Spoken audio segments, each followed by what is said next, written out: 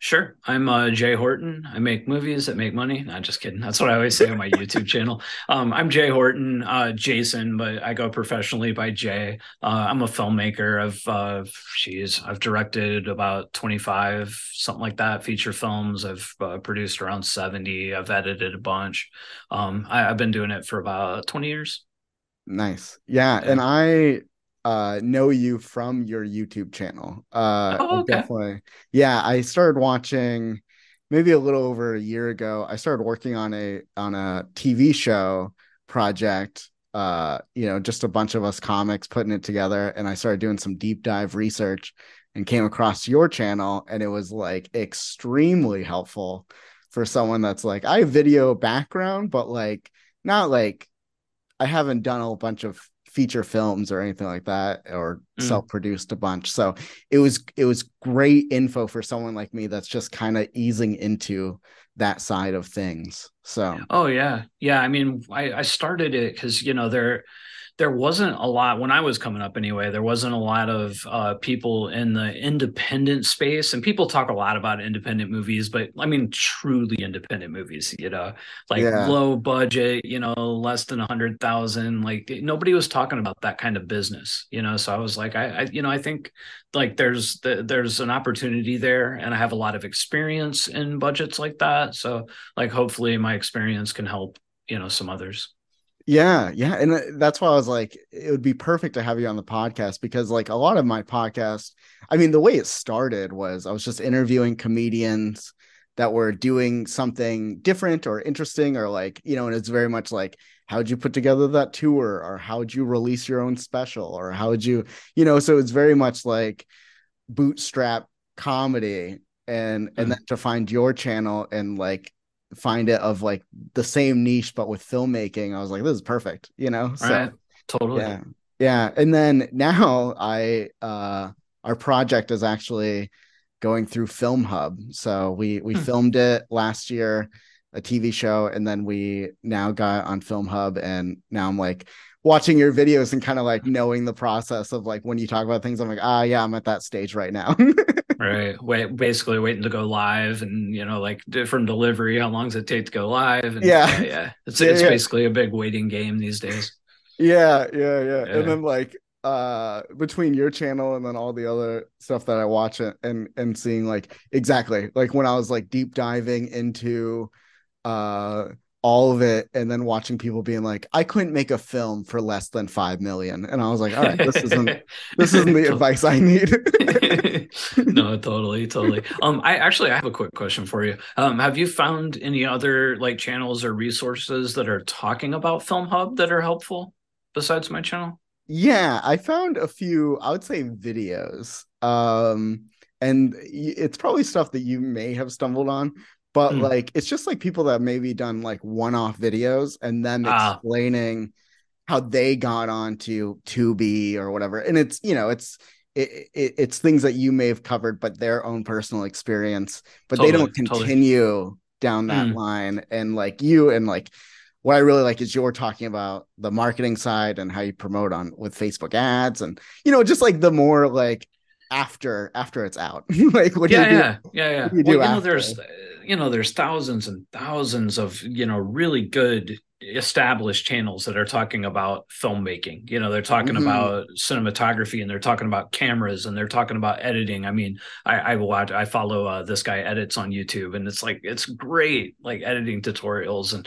But like I didn't see a ton of people doing the business side, at least not the lower end of the business side. So I was like, there's something there, you know.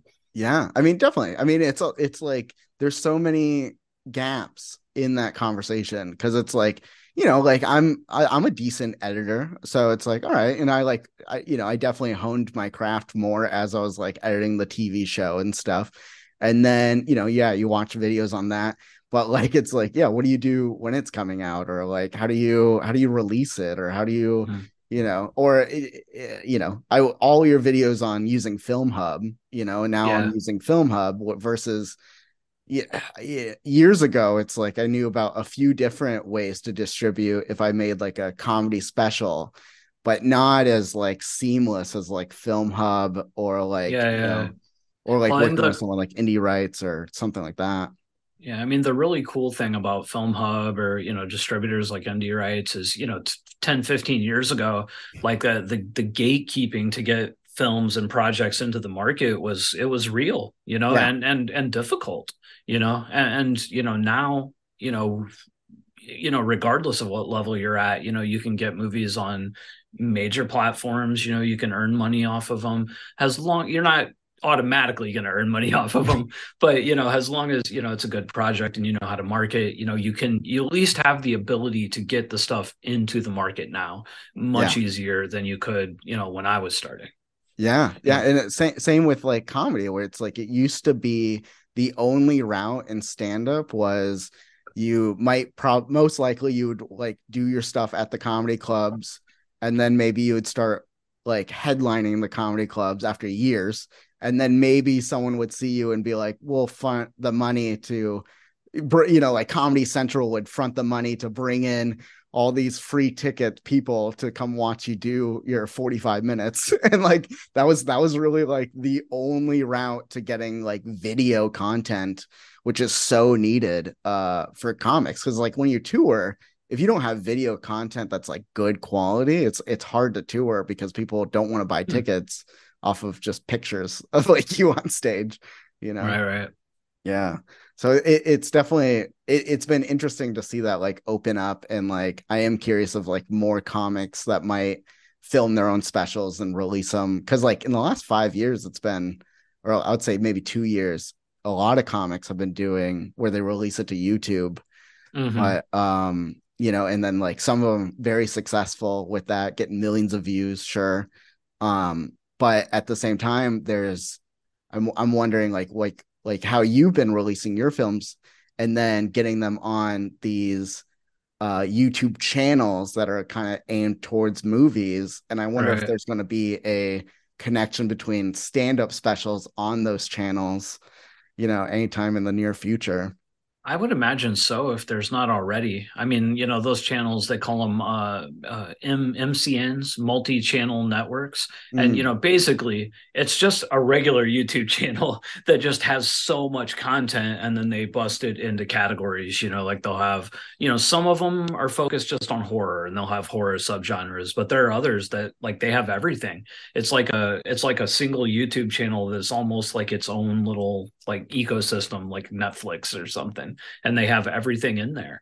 And I haven't searched through a ton, but I've seen all kinds of different categories. They'll have documentaries, they'll have subcategories of documentaries. I would assume if that there has to be some that are already doing like stand up stuff. yeah, yeah, you're probably right. Like it's not Yeah. something I've deep dived into a lot, because like I just recently found out they existed, because it's not something that I'm naturally watching a lot of movies on YouTube. But like, Yeah. you find these channels and you see the views that they get, and you're like, oh man, there's clearly a major audience for this. Yeah. Totally. I mean, a couple of my movies that had pretty much like run their lifespan, like they were making, $5, $10 a month kind of thing. Mhm. And a couple of those, one of them was picked up by Indie Rights a couple of years back. And, it was never a big earner on Amazon or Tubi or any of that. But they started making deals with these MCNs a couple of years ago. But like this last year, like one of those that I basically never saw any money on ever is starting to make money through the MCNs, and like when I look at the report from them, it'll be like, Tubi, $2.30, Amazon $1, Pluto like 50 cents. And then there'll be the MCN on the way at the end, and it'll be like $500, which isn't huge money, but it's a Yeah. huge gap between $1 and 500. Yeah. Yeah. That's Yeah. major. And like, Yeah. Yeah. how old is like that project? That particular project is not that old, 3 years maybe. And I'll say what it was. It was a documentary on mixed fighting, different fighting styles and why people fight professionally. And I think it's good. I think it's one of the better, maybe the best one that we've made. And it's just like it just hit Right. like a hit like a lead balloon. Like never, nobody ever watched it, and Mm. but it's starting to get some traction through the YouTube. Yeah. Yeah, because Yeah. like when we came up with our idea for our TV show, it was just a bunch of comics, and then it's the comics doing 15-minute sets. And so Hmm. two comics each episode, 30 minutes, yada Yeah. yada. And so we filmed all that. And it was like originally like, wouldn't it be nice to have good content? Wouldn't it be nice to have like maybe some TV credits from it? And then like hearing stories like that, I was like, oh man, I didn't even think about 3 years from now, 4 years from now, that could be even generating money. Because you're right, like in our Yeah. mind, it's like just having the footage is great, just having it out there is great. Yeah. Yeah. But we move through content so quickly, we don't think about the longevity so much. Yeah, yeah. Um, And we really should. I think regardless of, what, part of the entertainment industry you're in, like start amassing. And I hate to use the word content, because it's like art, but it's just the easiest word. So we'll just say yeah, content. But to start amassing your own content, because like these days, this is my like hot take on independent film. Very few of us are going to make our bones on a single project. right. Very few. Very few are going to make that one project that's going to set them up for a couple of years financially, or like Yeah, take their career off. It really, especially on the lower levels, it's a matter of multiple projects, and amassing those projects and seeing money from those over time. you know I mentioned that I have like, 70 films that I've produced, and like, and there's a good chunk of that that's hardly making anything, like, mm, over the years they fell off. We're talking, maybe 10, $15 a month, maybe less.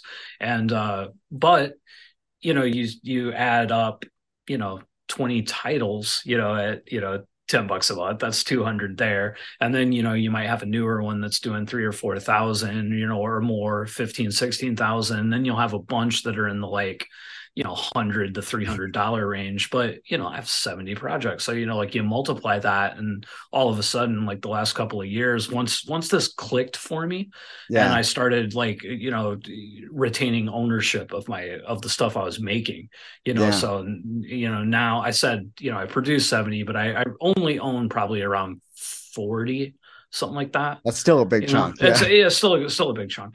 But what I'm saying though is you just all of a sudden that, it's allowed me to passively make a living. Like I mm, could like I could stop working for 2 years, and like it would go down, but right. like I would still be able to live. Like if something happened, if I got sick or I was injured, and I couldn't do any work for 6 months or a year or 2 years, I would be okay. You know. Yeah. Yeah, and So that's like like, such a different story for people in film, because so many people in film, it's project to project, yep. and it is like chasing the dollar almost, not like paycheck to It, paycheck, but it very much can feel that way because it's it like can be. it can be And like a project and you make this much and then you don't know when your next one's coming in. Totally. And if you're somebody that, like you're a cinematographer and that's what you do, that's your job. You go from job to job, just it's a regular job. But if you are a, producer director, you're making your things, you're owning your things, you're making revenue off the exhibition of those things, that's a completely different story. Yeah. And if you're doing that, it's very, very difficult to make a real living has a hired gun independent director going project to project to project. Even a lot Right. of famous ones that they have side jobs, they have side hustles. Yeah. There's a filmmaker, I guess I probably won't name him, but he started out in micro budget stuff. He's making like 20, 30, $40 million movies right now, and he runs a trailer company like with his wife, and that's where a lot of his living comes from, even though he's making these big ass movies.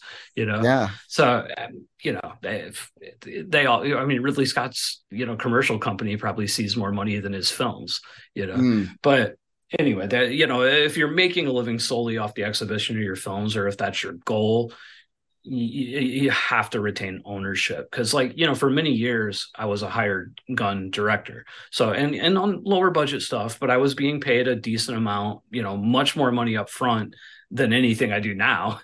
right. Like, but I probably directed like around a dozen projects for other people, and I spent whatever 3 or 4 years of my life, and 4 or 5 years later, like that money is gone. Yeah. I see nothing from those. I get no residuals, or very very tiny amount. Right. So like it was the way I look at it anyway, and it's just my opinion, but I almost feel like, at least financially, that was wasted time. Like that was a temp band-aid on where I was trying to get to. you know Yeah.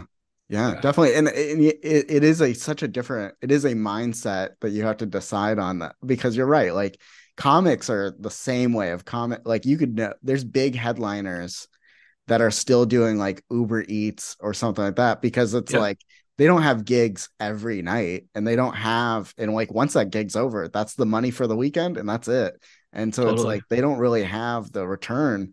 But there was like a comedian, Jackie Cation, she was on a podcast, and she was talking about how years ago she decided to take all of her albums and get them on like Sirius Radio and Mm. Spotify and Pandora, and like all that adds up Yeah, to enough where like that covers her bills. And now she can start thinking about like, do I really want this gig? Do I really want to do that? You can kind of yeah, start moving through things differently when you're not worried about your monthly bills. And just hearing that like changed my brain, because I was just like, man, I've been in this long enough that I need to have something that's kind of helping me carry through the month to month. yeah. No, I started to like this kind of newer model, like fairly recently. It's only been maybe 4, maybe 5 years since I really started being like, no, I'm not going to do that anymore. I want to own what I'm doing.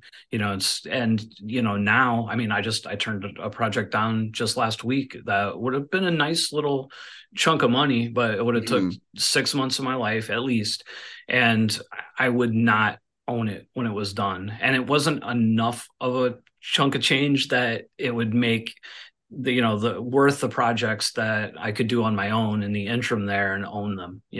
Like Yeah. I make relatively less money with on these projects that I own than when I was doing better as a freelancer. Like Mm-hmm. there were years like where like I edited for Fox for a couple of years, and I was making really good money. But I think, how long was I with them? Like a year maybe. And it was like a year where that was my day job, and it was 12 hours a day, and a hour commute back and forth, and I didn't make anything during that time. Right. But some people, if you really love the task, like if you really love editing and you want to just be a editor, there's totally nothing wrong with that. Yeah. And like go for it, go do it, let that be your career. I am a little bit more, I don't like working for people. I never did. I have problems with authority and people over me. And you could call that a weakness or a strength, I don't know. But Yeah. I literally am not a good employee, and I never have been. Like I'm a good editor, but I was not good. I was not a good fit at Fox. I was not, or in any other jobs that I've been usually hired for, except for directing. But then I was like, yeah, okay, I did this thing, and it's out, and then it's gone. It's ephemeral. Mhm. I Yeah, want to own it. I mean, my second movie that I directed in 2008, like I still see money from that, every month, at least $200 a month the that's last like crazy. 6 years. And again, it is a little tiny $20,000 movie. It long since ran its major release pattern, but about 5 years ago, I think I got the rights back and put it up on Film Hub, and I've seen money from that movie ever since. Yeah, and that's wild to think about, that you could be, something you do today could be paying you 10 years from now. Totally, and even on a smaller level, like with the YouTube channel, my channel's been monetized now for 2 years, right? Okay. And I still have content that's, from that first year, from those first couple of months, that I still see 20, $30 for a month. certain videos, more than some of my new stuff. But yeah, and that's just another, like, I talk a lot like I'm, selfless. I'm doing my YouTube channel to educate people, but it is monetized. I do make some money from it. Not enough that it's really worth it, but Right. eventually, like, and it does, like, it grows every month, every year, a little bit more. So Yeah, yeah. I mean, I've seen the growth just in the time that I've watched, and I started watching like a little over a year ago, and I can see it happening, and I think that's great because like it is helpful for all of us, and there is like you found like a good niche on YouTube, and it's like, yeah, you should be being paid to make some content over, make it worth it yeah. for you to stick around because like people like me appreciate it. So like, we Yeah. want you to keep making videos. Yeah, yeah. No, and I, like, I enjoy doing it. I get burned out from time to time on it. Like, I Yeah. was doing a lot of videos like a year and a half ago. I was shooting, like, I think 3 new videos a week. I would do like two, like, straight into camera with me, and then I would do an interview. And oh man, like, I started about a year ago, I started batch shooting them. Like, I would write, because I write my things out. So I'd write like 10, 12 episodes, and I Mm. would perform them all into camera. I would edit them over the course of a couple of days, and then I would schedule them out, and then I wouldn't touch YouTube again for 2 or 3 months, you know, which That is, I'm yeah. jealous of that. I wish I could Yeah. get like on a related note, like I have a TikTok Mm. channel that does really well, but it's not my normal niche. It's something I started doing as a hobby during the pandemic, and it really took off. And That's what it cool. is like me repairing retro video game consoles. Huh. And it's Interesting. just like 30 to 60-second videos of like repairs. And it's just like a nice hobby to have when I couldn't do stand up that much. And it Uh, really grew. And then it got to a point where I was like doing like, videos sometimes daily or sometimes, a few times a week. And like right now I'm in that phase of like, I haven't really done it in a month or so because I'm just burned out from like, like it's just yeah. like this never ending Yeah. Yeah. uh, but Yeah. I I want to, mean, I'm working on getting to where what you just talked about of like doing like 5 videos in a week and just scheduling them out and not thinking totally. about it. Well, and what I started with the YouTube channel, I've really just started doing this over the last probably 6 months or so. Like, because it just hit me one day, because I talk about all this, like content creation and owning content, and I was looking at my channel and going over, and I was like, I have 350 videos, like some 10 minutes long, some 5, some 20, some 30. I was like, and I have not repurposed those anywhere. Like, and Mm, I have all these things. So like, I had been thinking about like starting doing something with TikTok, and I was like, what if I took these, made vertical versions, and did little like snippets of these for there? So I started doing that, and then I started, like, cutting the heads and tails off, with the YouTube stuff, and putting them on a Facebook channel, because now face you can monetize Facebook now. I yeah, haven't got there yet, but that's what I'm trying to do. And I put up, my older stuff there, and then I have my longer form stuff. I'll clean up the audio, and I'll put it on my podcast channel. So like, for me, it's always like, as far as the YouTube thing goes anyway, it's like how many different places can I make some use out of this video? Like, when I do interviews now, I took a page out of Film Courage's book, because they yeah. book filmmakers, and they interview them for like 3.5, 4 hours, Oh and then they wow. take that, and they busted it down into like 10 or 20, like 5, 10, 15 minute videos. And then at the very end, after they put all the segments up, they'll put the entire interview, and maybe that's just for their channel members or whatever. And I was like, Mm, shit, I've been shooting these interviews. And when you start looking at retention yeah, on your interviews, it's an hour interview, and your average retention's like 25 minutes, 30 minutes or something. So you have all these segments that are just not getting watched. So I was yeah, like, holy shit. So I downloaded all my old ones. I spent a couple of weeks breaking them up into like short segments, give them a little title. And I mean, like again, like if I got sick or something right now, I'd have enough content to put new stuff on my YouTube channel for about a year, just based Yeah. on the old stuff. Yeah, yeah, yeah. Yeah. I think that's such a good idea of like cutting it down and like definitely like I have a few friends that made YouTube and now they're working on TikTok and they've like Yeah, asked yeah. me advice on it and stuff like that. And I like they're doing some killer stuff of like because you can get sometimes a perfect 15-20 second out of that whole hour. Oh, Um, totally. Yeah, do you yeah. ever look at like Answer the Public or like Google Trends or anything? Like, do you ever when you're editing those up, like search what people are asking about filmmaking and then making the titles that? Or No, but actually that's a really good idea, and I'll probably will do that. But no, no. I mean, honestly, God, that's a good idea too. Like when I first started the YouTube channel and I was struggling with titles and stuff, I was watching all the YouTube, right. masters, talking about this or that, and I was primarily just looking on YouTube. Like I would type in a couple of keywords from that video, see what popped up, see what so the more popular like titles are doing, and I wouldn't like steal their title, but I'd be Right. like some variation on that. So I was doing a lot of that.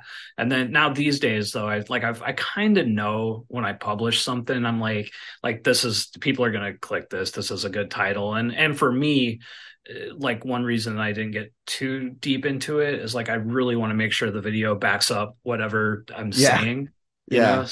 But so yeah, I've gotten a little bit better at it over time. Now I kind of do them off the top of my head, but I probably should. I mean, honestly, because I have so much on my plate, Yeah. I feel like I feel like the YouTube thing, if I really concentrated on that for a year, I think I could build that into its own, You could like for sure. I could make my living off of this, Right. not just the movies, but doing it all, it just like I don't quite have the bandwidth to, like really dig into YouTube, and I not making enough to really hire out for it. So it's, you know what I mean? Yeah. It's a Yeah. weird space, and every now and then I'll feel kind of bad about it. I'll be like, you know what, I'm gonna take a month and I'm just not gonna do anything, and I'm just gonna concentrate on the YouTube channel. But then you do that, but then you have to maintain it. It's like you can't just like do a concentrated month. You have to maintain it. Yeah, So I'm literally in the same process with like the TikTok thing and then like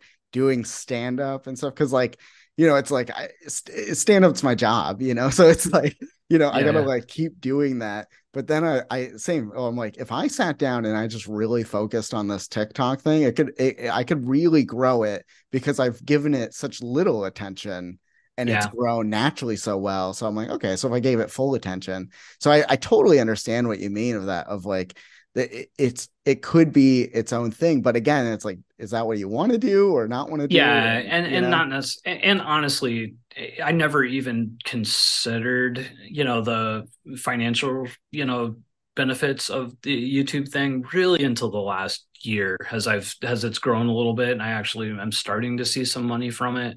So right. I'm like, then all of a sudden you're like, oh, wait a minute, because like I put in X amount of effort to do these 10 videos, and I made X amount of money, and I put in that same effort or more, on some movie stuff that didn't do that well. Yeah. It's really weird. Like I found the YouTube to be, it's been more consistent for me, and it's like it's a straight gradual like increase. I've never had like a video go viral or anything like that. It's just a slow steady increase.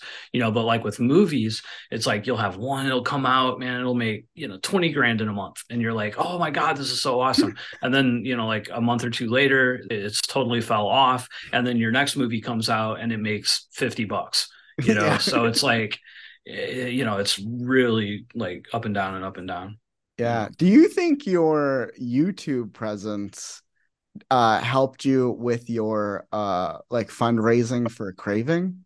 Oh, absolutely. Absolutely. I think it was, I mean, I don't think the crowdfunding would have been successful on the level that it was without it. And I'm not saying like, we had 500 backers. And if I look through the backers, I would imagine probably like less than 10%, came from YouTube.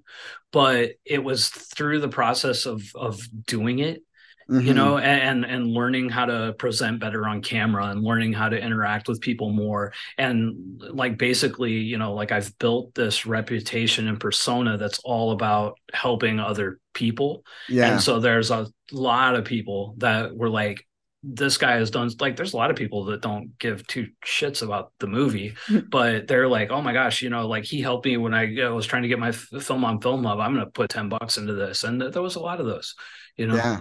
and there was a couple of our big ticket items came from people that I met on YouTube.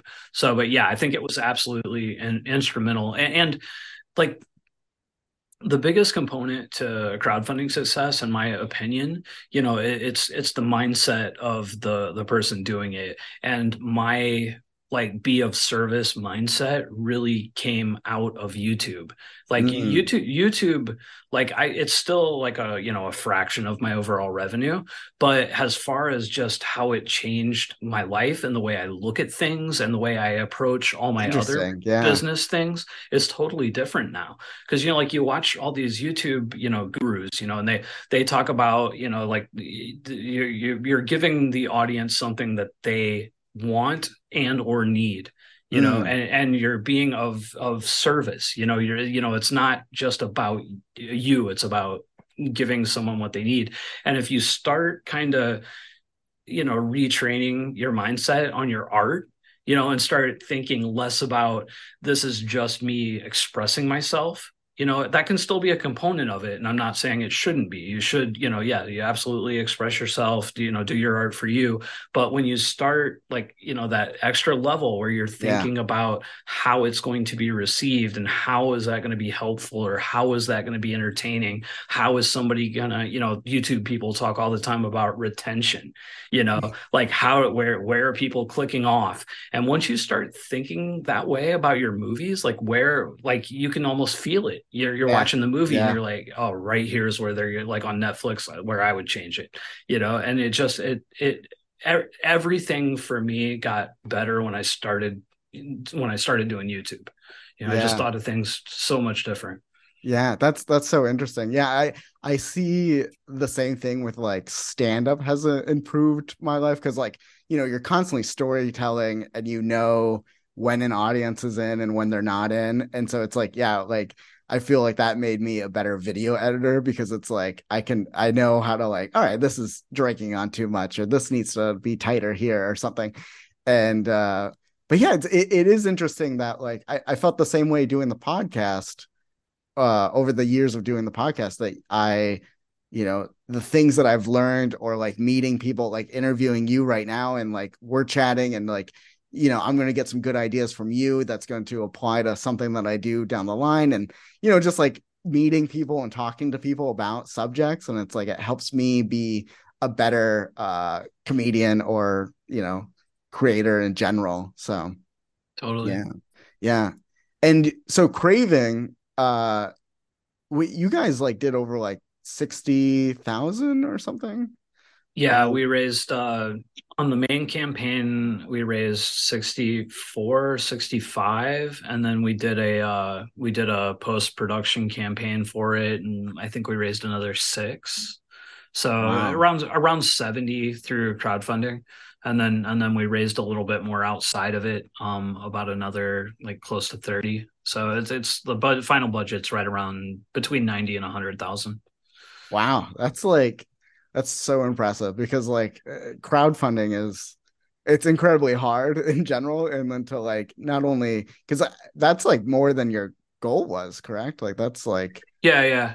Well, I mean, it was calculated. So I always knew I needed at least $60,000 to make the movie. I knew that I could raise about 30 outside of it if I had to. So I was mhm, like, if I can raise 25,000 in crowdfunding, I can make the movie. So I set that as my initial goal, but I always wanted to raise at least 50 through the crowdfunder. Like that was always what, like I have a crowdfunding consultant for it, and he told me, he was like, set the goal as low as possible. If you want 50, try to set it for 25, you interesting. know? Now, where that can get dangerous is if you can't actually make the thing for the 25. Like in my case, I knew that I could get outside funding if I didn't. So Right. I pulled that trigger and I said, yeah, we need 25,000. But in the back of my head, I'm always like, we got to get 50, we got to get 50. And, and if you watch, bigger campaigns like, I just interviewed the Mahal brothers, the Mahal Empire, they've raised like 3 or 4 million, like collectively on their titles. And their initial goals, like their last movie, their initial goal was 100,000, and I think it ended up somewhere around 300,000, like in the raising. Wow. And I'd be willing to bet good money that their actual real goal was somewhere between 2 and 300,000, but they said Mm, 100, because people, like, psychologically, they want to be involved with something that looks like it's going to succeed. And the sooner it yeah. looks like it's going to succeed, the more people will get into it. It's a really weird thing. Like, our first day was probably our overall biggest day, but Mm, we had a little bit of a lull like in the first week. But when we hit that first goal, I think we hit the 25 in like 3 days. So, and after we hit that first goal, then it was like it was really easy to bring in more people or to get people that had already donated to upgrade.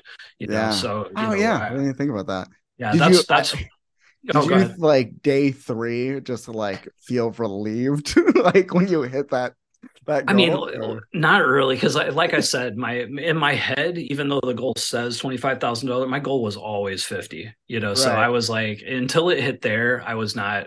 Yeah. And honestly, I'm an anxious individual just by nature, so I was not relaxed all the way through. Yeah. Oh shit, it's been a year since the campaign almost now, and I'm still not relaxed. So I still got to deliver all the perks.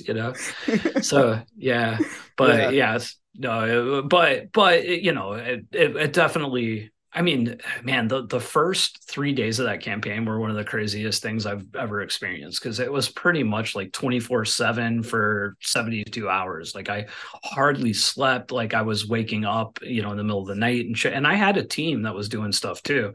But I like, we can't, because one of the big things with a crowdfunder is communication and responding to people and thanking every single person that Yeah. donates. And so like day one we had over 100 contributors. So you're constantly, like, I have 3 tabs open on my computer. It's like the Indiegogo page, my email, Facebook, and Twitter, and I'm going back between DMs, between emails, between Indiegogo information. It's like bam, bam, bam, bam, bam, because every time somebody does, you want to thank them, and then you want to, if they want to be shouted out, you want to shout them out. And it's like constant, Yeah. or talking to people that will message you on social media or whatever and say, hey, I saw your campaign, hey, if I got this perk, could I do this? Or like doing and Yeah. dealing with stuff like Customer that. service. Yeah, Yeah. custom. It's 100%, and you have to be like Johnny on the spot, man. My crowdfunding consultant was telling me a story. One of his first campaigns, he had someone come in and they got one of his like big ticket items. It was like $1,000 thing. So they got it, and they purchased it, and they purchased it at like, I want to say 8 p.m., like say on a Friday. And Yeah. and so like or I'm sorry, it was like 10 p.m. So he had like just went to bed and they purchased the thing. And then the next morning, I want to say it was like 8 or 9 when he actually got up and started like checking stuff. That person had sent him a message in the morning. It was like, man, I just gave you $1,000. You couldn't thank me. Refund. It Oh was like, no. now, granted, that dude was probably going to do that anyway, but it just using it as an excuse, like he made the Yeah. purchase. But still, it just goes to show you, man, you got to be like right on it. That's true. Yeah, I mean, Yeah. I believe it. I believe it because we are in a society that we think everything's instant, Hmm. and we see big projects and we think clearly there's a team of 30 people, and they don't realize it's you with 3 tabs open, and Yeah. Yeah. Totally. Yeah, um, no, I was like strung out, man. Those first 3 days, like it felt like college, like drug days. I was like, I mean, I haven't done a hard drug in 20 years, but like I felt like I was like strung out. I was shaky, and I was like, it yeah, was pretty tough, man. I can only Yeah. imagine. I have a list in my phone of everything I would do differently with the show. and I've been Uh, adding to it. Do you have like do you do the same thing, or do you have like already with like, let's say, Craving, since it's like your, newest project? Do you have like a notes of like everything you would do differently to do all that again, or? I mean, not really, not anymore. I mean, I like there are things that I would definitely do differently, and the thing is like no matter how long you've do it, like making movies is such a like complex thing, with Yeah. so many different like levels, and so many different ways to approach it.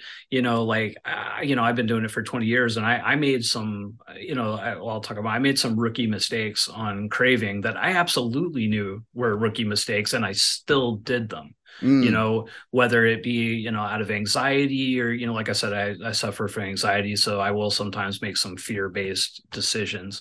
But like Craving, for example, I'll just talk about some of the macro stuff. Um, you know, so I knew we were going to be making this movie for around 50, 60,000 was the goal, right. right?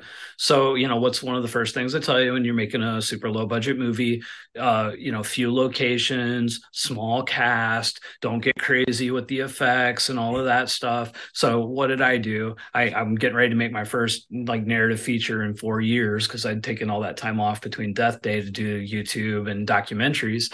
And so, what do I do with Craving? It's an old script, and I'm gonna make this script, and it has like eight principal characters and like another four or five that are like pretty Yeah. key. It does take place mostly in a single location in a bar, but it's a single wide open bar set with 12 people in it for the entire shoot that you have to cover, Mm, yeah. and it's a monster movie. So like yeah, it was probably not the smartest project to take on like that. It all worked out in the end, but it was like that was tough, and I knew better. Like I knew better as a producer and someone who's had experience and direct. I knew that was going to be a problem. Hmm. Like filmmakers, a lot of the times, and I talk about it on my channel a lot. We have to do what's right and what's smart and what's pragmatic, and but the thing is, when you get passionate about something and you want to make a thing, you're like, I'm going to make this thing, and I don't care. Like Craving should have cost $500,000. Like it should have. Yeah. Like that would have been a comfortable, or even not super comfortable, but that would have been like a reasonable budget for a project of that scope, of that size.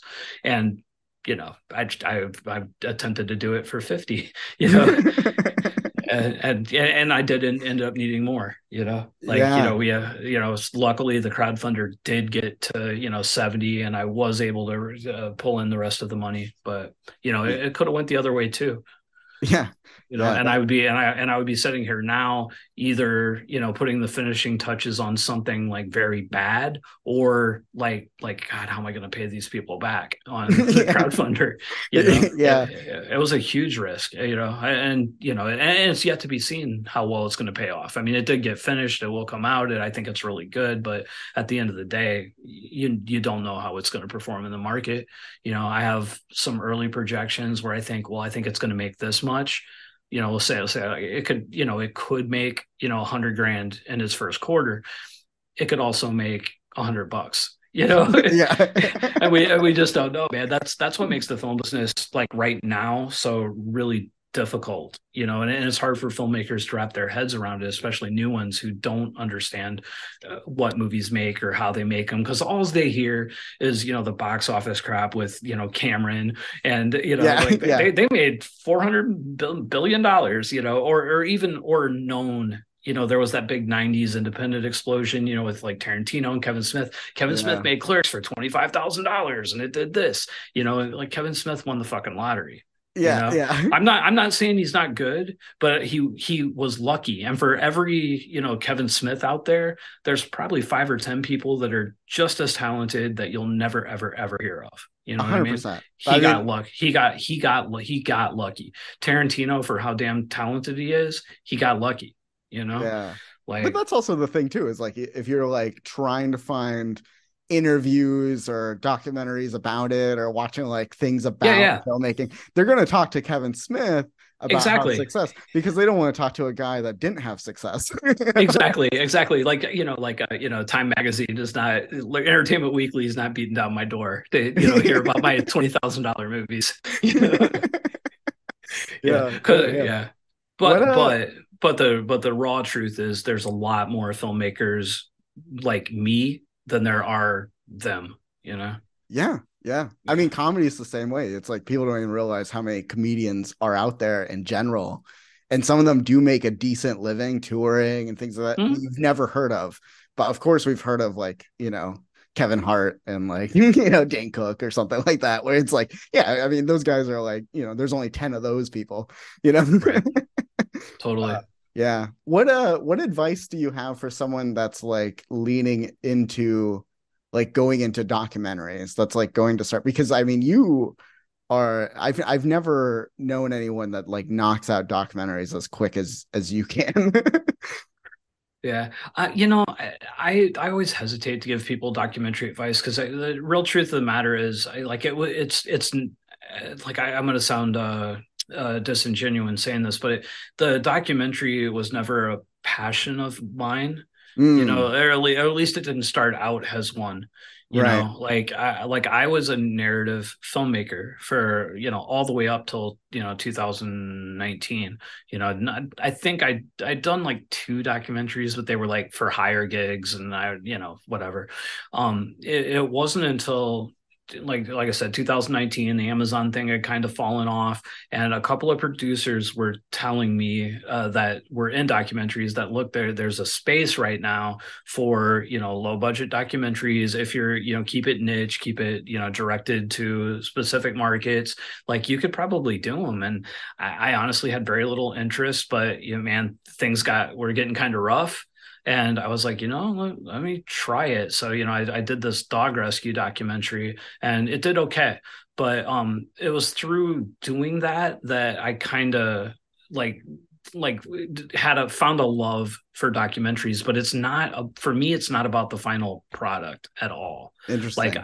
as far as documentaries go, I really enjoy learning about new things. I really like talking to people about stuff that I know nothing about. Like, I don't do a ton of research when I take on a topic. I Mm, get a topic and I try to find experts in that topic, or, whatever, and interview them and find out about it through that. And that is awesome. But, like, as far as, like as an artist, when I finish a documentary, I'm like, I'll never ever look at it again. yeah, Like, ever. I haven't watched one of my documentaries after it was out, not one. Like, I yeah, don't, and I don't, I think there's a part of every filmmaker that, with their work, where, you are looking for some kind of outside validation. Like, you do want people to see it, you do want people to like it, you want people to say, hey, that was good, it makes you feel good about you. With the documentaries, I don't really care. yeah. I mean, I don't, now it means a lot to me. Like, we did this one on cannabis and cancer, how people use cannabis to deal with cancer. And, I had a couple of people make some very nice comments on that about how, it helped them and blah, blah, blah. And I'm like, that's great. I love you. Like, that's cool. That means a lot to me. But, like, if somebody said, hey, like, I really enjoyed that documentary, like, not that it helped them or whatever, just like, hey, cool movie, I'm like, yeah, great, thanks. you know Yeah. I know it sounds like flippant, but No, that's I think that's that like, it sounds like the process of making it and learning and yeah, deep yeah, diving. It sounds like you're just a curious person, because I mean that's why I love watching documentaries, is like it's often a topic I don't know about. It's great to learn about that topic. And so it's like the process of making it, but then the end, it's like, here's yeah, the yeah, product. And it's like, yeah, you get paid for that at the end, totally. and that's And it nice. and I guess that's one of the reasons why I am able to make them so fast. And, like, besides the fact that I have, tons of experience and I can edit faster now and all of this, but, like, like, I can put together a documentary pretty fast, and I have a lower threshold for, being nitpicky, or, like, Yeah. like, this isn't quite good enough. Like, I need to work that extra week on it. I'm real good at finishing a documentary and being like, yep, good enough, next one. you know Yeah. I think that's and that's and I think that's how you and have to be. to an extent, and I understand how that like turns a lot of filmmakers off, because they can be like, that's just, yeah, it's just about the money or whatever. It's, it's just, you're just, throwing out, whatever bad material. And I don't think it's bad material, Right. but I don't have the same level of care Right. in a Well, documentary that I put you out don't that want I to do be the in Craving, yeah, you don't want to be the guy that doesn't finish the project because you're too in love with it, like Oh, totally, totally, so totally. I think that's like I think it's a great mindset to be. I think a lot of creative people get stuck into like loving it too much, and then that's the whole concept of like killing your darlings, where it's like you got to know when to cut, you got to know when to move on, you got to know when to. And it's probably good that you come in with that mindset so you can Well, move on to yeah, other well, projects and do other things instead of just yeah, doing what one the every 4 years. Yeah, what the documentaries have allowed me to do, like basically in the last, 4 years, documentaries have become my day job. But like my Hmm. day job is, creating something from scratch for me that I own, and I do love that. And I like learning about the new things, and I do like one of the approaches me and a couple of my documentary partners take, we look for positive spin stuff. Like we're not doing super like woo woo exploitive things. Right. Like we've done a couple of UFO and Bigfoot documentaries, but ours aren't like like what was that? Oh my God, there he is. No, we're talking to people that are into Bigfoot, cryptozoologists and ufologists, and like, why are you into, like, that's what fascinates me. I don't believe in Bigfoot. I don't believe in UFOs, but like I'm fascinated by people that do and Hmm. why they do. And I like learning about that. And then, on the flip side, UFO and Bigfoot documentaries have been some of our biggest earners. So like I'll keep doing them. I got a new one coming out next month. Like I keep doing those. Yeah, yeah, that's Yeah. great. Yeah, I think that's a good approach to have. And yeah, it just makes sense to be Yeah. that. Yeah, Um, and it allows me to take the time to play precious artist on Craving. Like mhm. Craving from fundraising to completion has been, it's been a whole year, which, in a micro budget realm, that's a long time to work on a feature.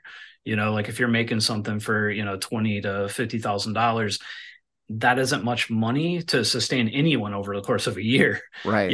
and how much of that could you actually take? Like I didn't take a dime from the Yeah, money that we yeah. raised in Craving, and I've spent, I mean, granted, I've done a few documentaries in between, but I did very few. In 2021, I think we completed 14. And then in 22, I think we completed four, you know? Yeah. So, but it was, through having that huge library allowed me to basically take a year and concentrate just on Craving and be, like I said, be a precious artist about it, and spend 6 months in post, and spend, Yeah. I think our shoot was only like 15 days, but it was like, five here, five there, two here, pick up there, there was just, almost 6 months after the shoot, there was a couple of pickup shots that just went on in LA Oh, a couple of wow. weeks ago, you know, Yeah. I mean, yeah, that's great and that you're able to do that because a lot of people can't. They can't take that time to focus and take so it's totally, beautiful that you totally, can. yeah, yeah. And there's no way that I would have been able to make Craving the way I did, 5 or 6 years ago. Yeah. I wouldn't have had the runway to do it, not financially, and I would have had to have, like let's just say for the sake of argument, I could have raised the same money, and I raised that money, but I would have had to do the whole thing so much faster. Like Yeah. all of the shooting would have had to been done in those 15 days, and like it would have had to been pretty much, maybe a day off here or there, but just 15 days shoot, and then I probably would have had to edit it in like 2 or 3 weeks, and then like a week or so for sound mix and color, and that's it. And that's a lot of time to try to That is take a lot. off when Yeah. you're living paycheck to paycheck. Yeah. Yeah. I mean, but that would be the only functional way, Yeah, yeah, it's a exactly. difficult thing. But yeah, thank you so much for doing the podcast, man. I appreciate it. Yeah. Where can people find you online? Pretty much. I'm at DJ Horton pretty much everywhere. Twitter, Facebook, Instagram, TikTok, all of that. But I mostly spend my days on Facebook and YouTube. Okay. Yeah, and I'll definitely put all of the links in the description of this podcast so you guys can find him. Definitely check out his YouTube channel. I'm always watching the great interviews and people that he finds and the wonderful advice that he's always posting. Thank you all for listening. I've been your host, Zach Lyman. This has been the Zach Lyman Podcast and outro music.